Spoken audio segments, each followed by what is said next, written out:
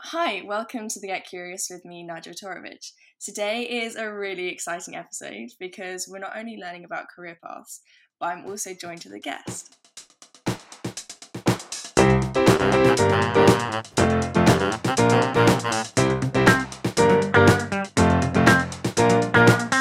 Our guest today is a London-based actor and theatre maker.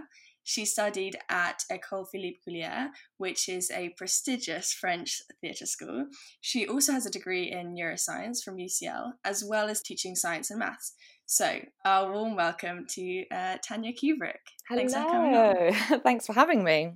Yeah, well, I just wanted to chat about because you have a really interesting arc. So you do, as I mentioned before, you do neuroscience, and then you went to study actressing, and now you're actress and teaching. In terms of a career path, I think that's really interesting. So let's start off by, do you want to talk about like how you got to what you're doing today and everything like that? Yeah. How did I get to what I'm doing today? Even that stuff has now changed because now I've sort of had to rejig, especially during coronavirus Yeah, stuff, of course. with regards to moving away a little bit from theatre and live performance and focusing a bit more on writing and filmmaking.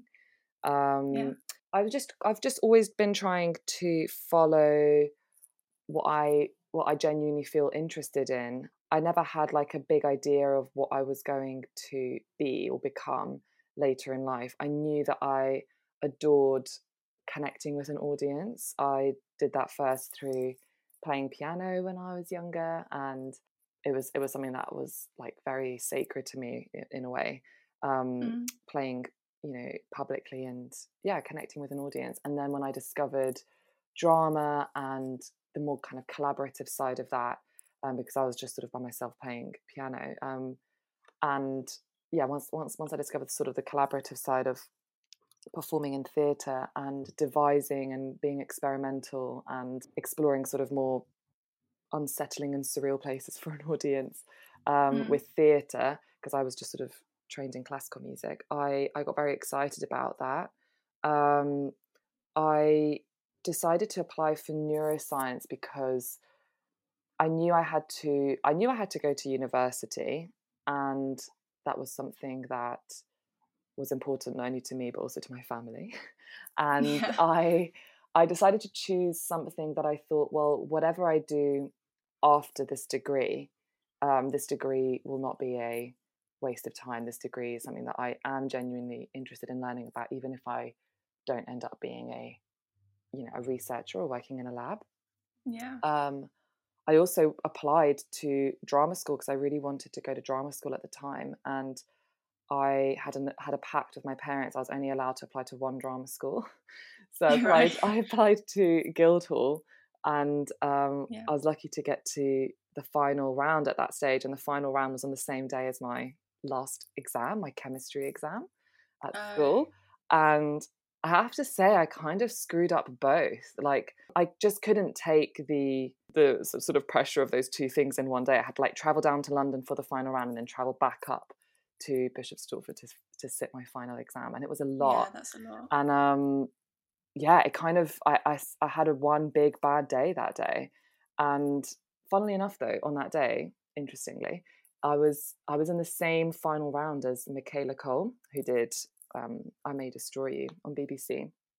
And Oh, I wow. know, I remember seeing her in the room, because like what they do in the final round, they put you all like in one room, and then they basically split you in the middle, and they call out the Yeah. names of like who's in and who's out. And I remember literally the only person that I remember from that whole day is Michaela Cole, because she just has this like incredible energy around her as she's like pacing about. She's literally just incredible.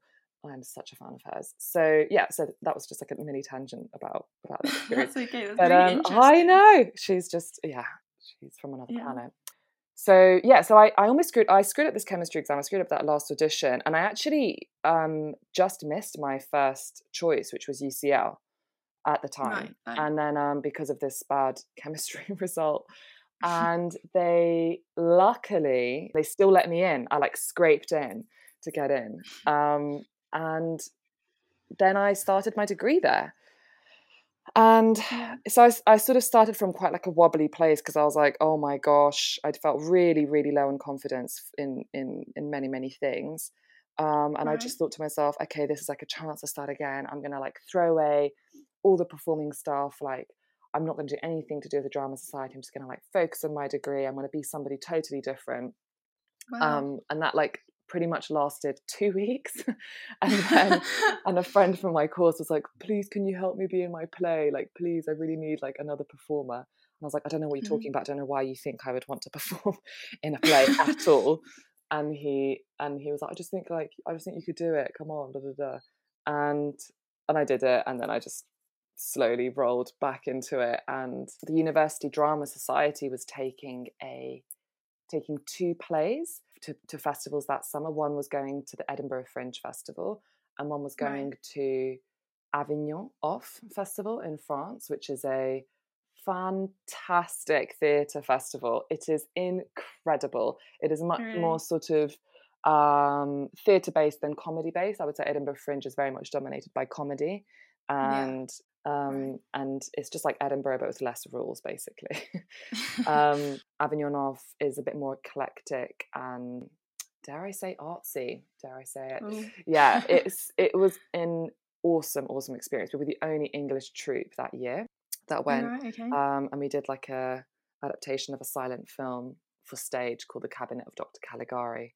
It was wonderful. It was like a um, silent cinema in real life. It was Yeah. very funny. We made it quite sort of humorous as well. That makes me think of how, so you went to uni, and it's like when they say, if you love something, let it go, and if it loves you back, it will come back. Oh, did And they say that? that's like, yeah, that's Oh, like the whole phrase, and that makes me think of that. So you loved acting and you let it go, and then it came back to you. So it's like a match made in heaven. it did come back to me, and it's funny because even hearing you say acting, I'm like, is that the thing? Is that the thing that is the thing that I'm obsessed with? And I almost Mm. like I almost don't know if that is just by itself. For me, it's about making art. It's about sort of making something that you can share with people. I've been watching this wonderful film course by somebody called Mark Cousins, a filmmaker and presenter and documentary filmmaker, called 40 Days of Film, that he made in quarantine. And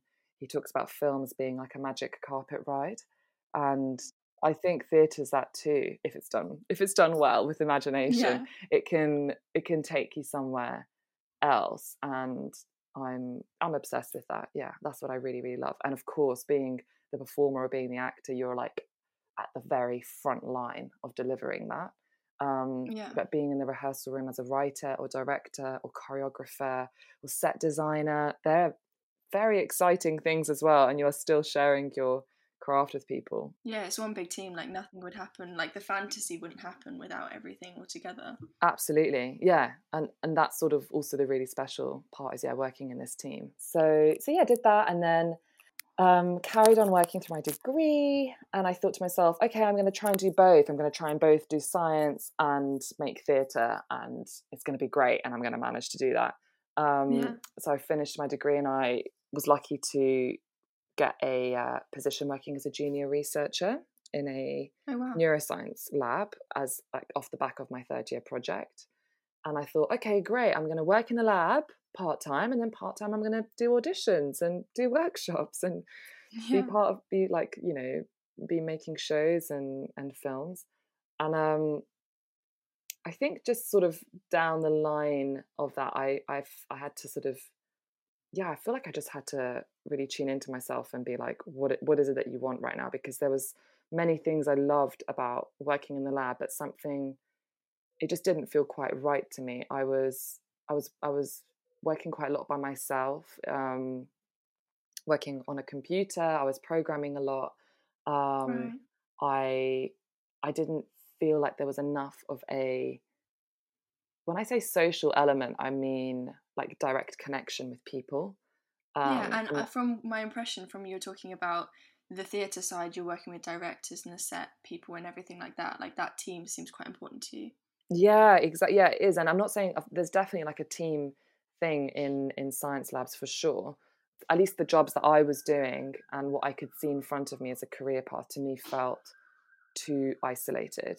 And also you're fighting just as much for funding and for your right to exist and for your work to exist as a scientist just as much as you are as an artist. You're constantly facing rejections, you're constantly facing failures in your experiments. This, the drive that I'm going to need to see this through is actually what I have for something else. So I'm going to say goodbye to this. And I decided to leave the lab and focus purely on my career as a performer and theatre maker, and started to have my side hustle as tutoring. Yeah. And then I got an agent and I got my first TV job. And from that TV job, I was kind of typecast a bit, because although I was super grateful to be part of this production, it was called The Tunnel, with Clemence Posey and Stephen Yeah. Delane, two incredible actors, and Stanley Townsend's in it as well, who's also insane. Mm. And I was in 3 episodes, and it was like a really big job for me at the time. It was like my first big job. Yeah. Although I was really grateful for it, I don't know, it was you're part of like a cog of a machine in a big production like that. And my Yeah. role was to be like this victim, this vulnerable victim who, had been sex trafficked, all sorts of awful things had happened to her. Wow. She was Yeah. constantly like in tears, beaten up, hardly speaks any English. It was a very sort of like, in my opinion, very one-dimensional space Right. to be in. And I found that after I did that, once you do one job, people sort of only trust you to do that thing. So all Yeah. my auditions after that were for similar victim roles. And I was like, oh gosh, I'm gonna have to break this cycle. Like, what am I gonna do? Yeah.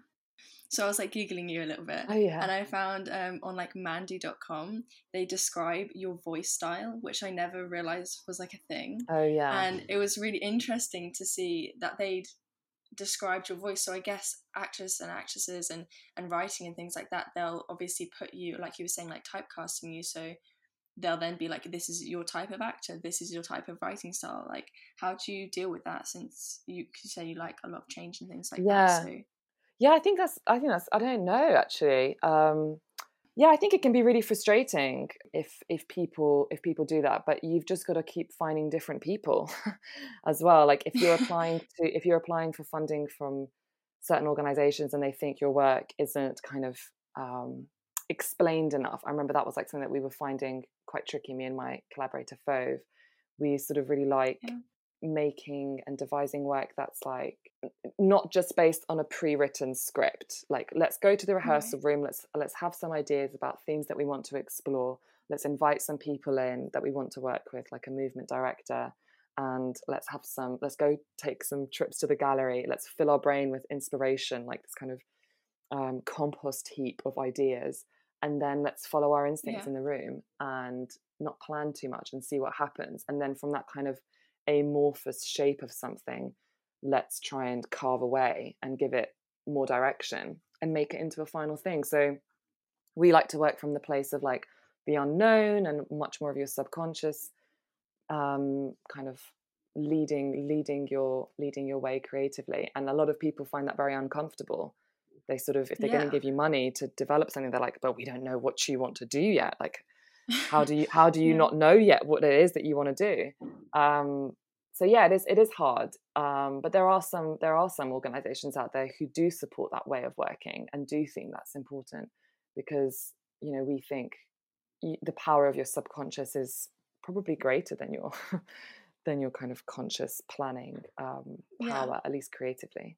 I guess my answer to that would be like keep looking, keep searching out the people who do find your work exciting and who do think that your sort of range of ideas is exciting. Yeah.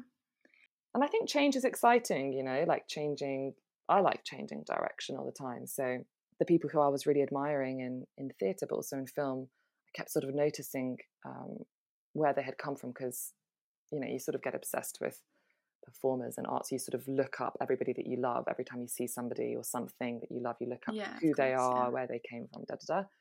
And this school kept popping up called École Philippe Gaulier, which is this anarchist clown school in a small market town in France. with a huge international following. And Yeah. I decided, after many sort of conversations with people who'd been there, I decided to give it a go. And my initial plan was just to stay there for one term, but I loved it so much. So I stayed for like a year and a bit. It was great. It was a really, really awesome, awesome time. And it opened up my imagination again and gave me that confidence that I felt like I'd lost earlier on. Um, Yeah. yeah, it was incredible. And then sort of carried on from there, making as much work as I could, slowly applying for my own funding to be sort of the creative lead on projects myself as well. And I've now done some work that's supported by the Arts Council, which is really exciting. Mm. And we were planning to go to Edinburgh with a show, funnily enough, inspired by my time working in a lab, about a woman who ends up falling in love with her lab rats. And it was really exciting, and we'd built a great team around it. We'd done a whole research and development phase. The Arts Council was behind it, Cambridge Junction was behind it, and then we had a space in Edinburgh booked. Everything, and then obviously coronavirus. Yeah. So we've had to put that on Oh, that's so hold. I annoying. know. But, at the Yeah. time, you actually don't even feel like it's annoying. Honestly, at the time, it was just like, this is happening to the world. You really didn't think too Yeah, much about exactly. Yeah. your own stuff. But Yeah. now I've been focusing on writing. I got um, some emergency funding support from the Arts Council, actually, and I was able to take like a writing course, slowly moving a little bit into film and short film and art film stuff. Yeah. Yeah. You don't seem, I don't know if it's like innate modesty, but like the courage to be able to say that and do that in like implement it in your life. And the same thing is like taking the courage to be like, you know what, the labs aren't for me. And then through this time now, through quarantine, how you've taken the courage to be like, well, you know, actually performing right now isn't an option, so I'm going to have the courage to step into a new realm and do like more writing and things like that. So do you realize that you have this much courage? How do you find the courage to do things like that? I think that's really kind to call it courage. I think for me, it's actually from a place of like from a place of need, really. Like if I'm not working on, if I'm not imagining something, if I'm not creating something, if I'm not building something with people who inspire me, I feel I don't I just don't feel quite right, really. Yeah. So it actually comes from like a place of need for me. And Yeah. it's when I feel most alive. And so if you shut those parts down, and if you realize like, okay, the world has literally shut down, you are not allowed to do your play in Edinburgh. All Mm. theatres are falling, down the drain. Plans that you had for the next 3 years probably are going to have to change a lot. Either Yeah. you kind of sit with that and you cry, which you can do as well, and I've definitely done, or you Yeah. can or you can just start. You actually, do you know what? Actually, you don't even do anything. Stuff just starts happening inside you, and you're like, I need to Yeah. start writing. Honestly, that's what happens. You're like, right, I'm like, I've got too much going on inside me that I have to start writing. And then you start Mm. writing, and then you kind of like keep writing, and then you start reading about writing, and then you start reading about readers who have written about Yeah. writing, and you're like, this is very exciting. What's this world? Um, Yeah.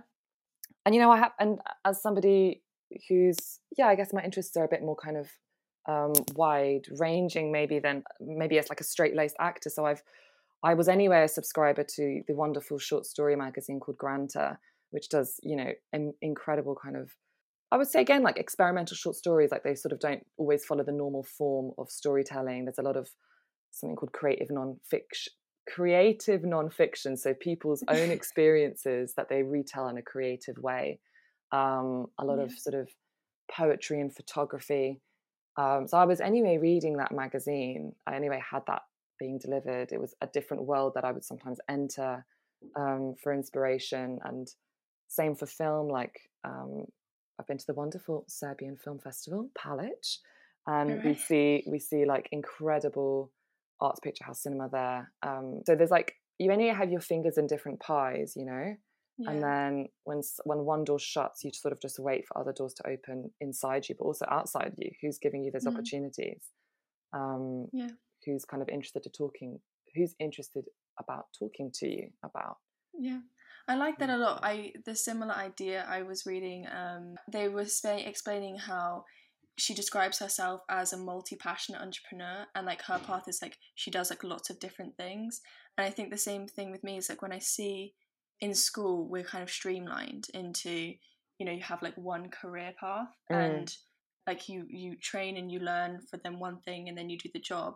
And I feel like my brain doesn't really work like that. I think similar to you, like it wants to go like what excites me and then mm. go into that, and then for me it's like it changes like often.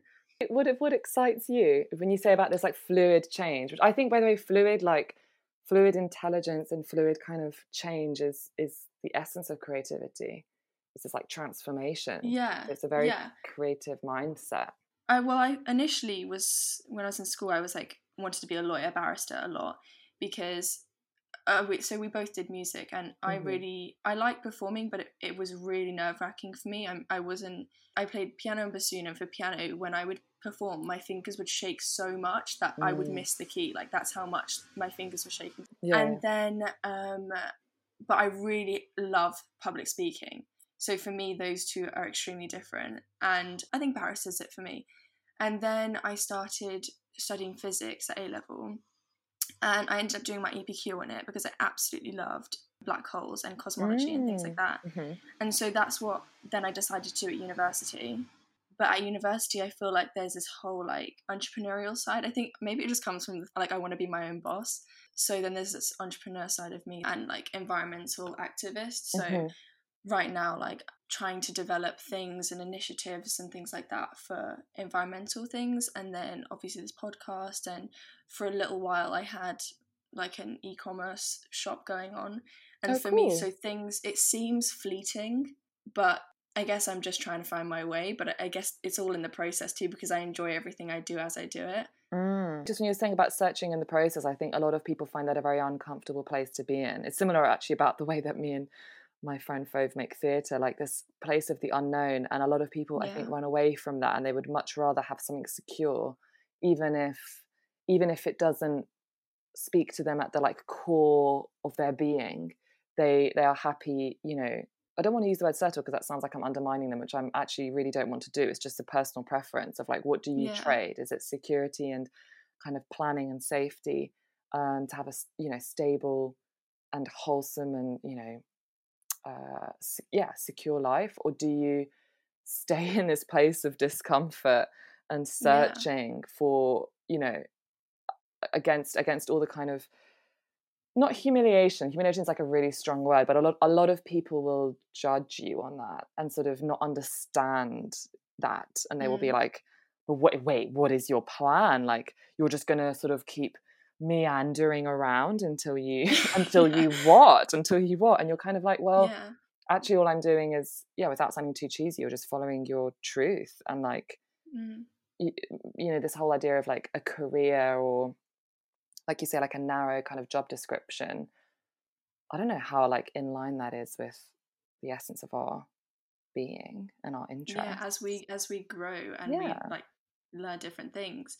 I mean, I don't know. Yeah, it's for me it struggles between um mentality and society of keeping productive and keeping busy. So for some reason you always feel like you have to be doing something, and then grappling with the idea of like, am I doing this because I genuinely enjoy it, or because I just want something to do? And Mm. that for me is like, I know this is a creative outlet for me, but is it a creative outlet for the foreseeable future, or is I know that it's going to be fleeting? But So do for you me, do that's you more. do you think you have to know the answers to that straight away though? Because sometimes you can be attracted to something and like give it a go. And that Yeah, and that in itself is like a really, I think, noble and like you say, courageous choice. Even if, in 6 months' time you're like, actually, this isn't something that I want to do, does that undermine your sort of attend? it actually kind of leads into my next question. It was like, I feel like when you're in a certain space, then you can build a group of people. Like you can build your little black book of people Mm. who, if you want to create a project or something, you can. But like you said, for your like writing, there are people, and then you can connect with. But if I keep jumping from space to space, I feel like I don't develop support and community in Mm. area that I go in. So how did you find the community, or like your little black book of people that you reach out to, or you collaborate with? Yeah, it's not. They're rare. These people are really rare, I think, Yeah. and like the only way to really find them, the true ones, the Yeah. ones who are in it for the long haul, are I really, for me personally, it's about throwing yourself into as many experiences as possible and like going in there wholeheartedly, jumping in both feet, and it's being just really open to who you're meeting and following your instincts to who you're drawn to. Yeah. And sometimes you're the person that somebody else is drawn to, and you've got to, and you should let them in too, just to sort of see what's what there. Yeah, so I'm trying to think for my collaborators. So a really important collaborator for me is somebody I met at UCL who directed that Avignon show. And Yeah. we continued working together. His name's Luke Davies, and we continued working together on a number of productions afterwards. I think we just have very good sort of complicity, which is like the Yeah. idea of, like working really well together, trusting each other's instincts and ideas. So that was like a university connection, I guess. And then Fove, my other amazing collaborator, I met. We were both actually going to an acting class for like sort of like commercials. It was like a commercial acting class, and we sort of Right. didn't. We were like, at one point in the class, I think both of our eyes kind of glazed over, and we were a bit like, "What are we doing here?" And our eyes just like met across the room, literally, and we went out for cocktails after that class and haven't looked back since at all. So we sort of met in a space that we were both like questioning a little bit. Yeah. Um, and then other collaborators I met at Goliath that I went to. One girl I actually met at like a tutoring event that I went to for tea and biscuits. And we like connected and started chatting, and then realized we were into similar things. So that's Rebecca Webster. Mm. And through different kind of exposures to people. And again, like with theatre, you're kind of lucky because you're constantly meeting new people, because you're either in a workshop scenario or in a rehearsal space, whether it's led by you or somebody else. There's like a bunch of people in that room. Yeah. So the movement director that I met was from a workshop. Later on, though, when you're leading your own projects, you start interviewing people. So Mm. I've also met some incredible people through interviews.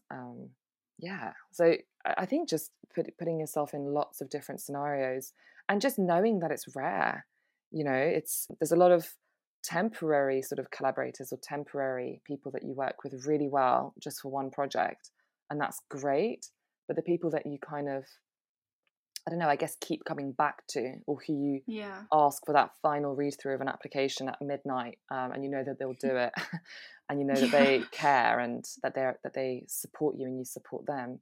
Those are rare. Yeah. Mm. So I should also mention female narratives. I did meet a bunch of wonderful people through them as well. Oh yeah, I saw that when I was Mm. when I was googling you. They're such an empowering site.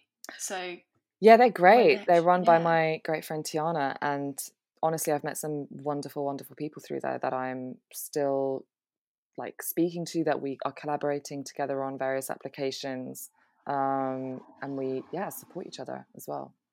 yeah, I think that's really amazing. So it's like a three-part, I'd say, question. I don't really know, Hmm. but do you have a 5-year plan? Do you think it's important to have a 5-year plan? And like, if you do, like, where do you see yourself in 5 years? Oh my gosh, what a difficult time to ask that as well, with all this going on, Yeah, because we just don't even know what the next few years will look like. yeah, I do believe in having some inherent goals, yeah. But right, I don't know if I have a 5-year plan. I normally have like yearly goals yeah, and yeah, yeah. things that I sort of would really love to have achieved that year. And Mm. they're actually normally like super, I actually don't normally share them with anybody. I sort of keep them very, very, very much to myself. Yeah, I think there's something definitely very empowering about having the goal for yourself rather than telling lots of people and then feeling like you'll end up doing it for them rather than Yeah, for yourself. yeah, exactly. And I think you're not at the mercy of somebody else's choice all the time. Like there are things that you also have control over. And I think actually not having a 5-year plan gives you that a fluidity to constantly be changing. Yeah, And that's maybe, true, yeah, actually. maybe there's people who do have a 5-year plan and are able still to like manifest lots of change of direction. But for me, Mm. for some reason, I can't see clearly past the year. So Yeah, I just like focus on that year, and that kind of keeps me in this like stream of just going with what comes. Because yeah, we don't always have control over what yeah, comes our way. definitely. Yeah, I think that's also, I feel like we both relate to that. I think that's also because we're both creative. Mm. So that ability to like change paths and have fluidity and like feel comfortable in the discomfort, or like at least be able to handle this discomfort of not knowing where you're going to go.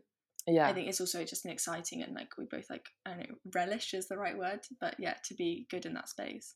yeah. So that's about all the questions that I had that I wanted to chat to you about. So thank you so much for coming on the episode, and thank you so much for giving me the time. No worries. It's been fun. Thanks for having me. Have a great day, Yeah, you and too. thanks so much. And to the listeners, thanks so much for joining us, and everything I'll link in the blog in the show notes. Yeah. Okay. Shall we call it a day? Let's call it a day. Yeah. Okay, well, thanks for listening, and thanks for joining us, Tanya. Bye. Bye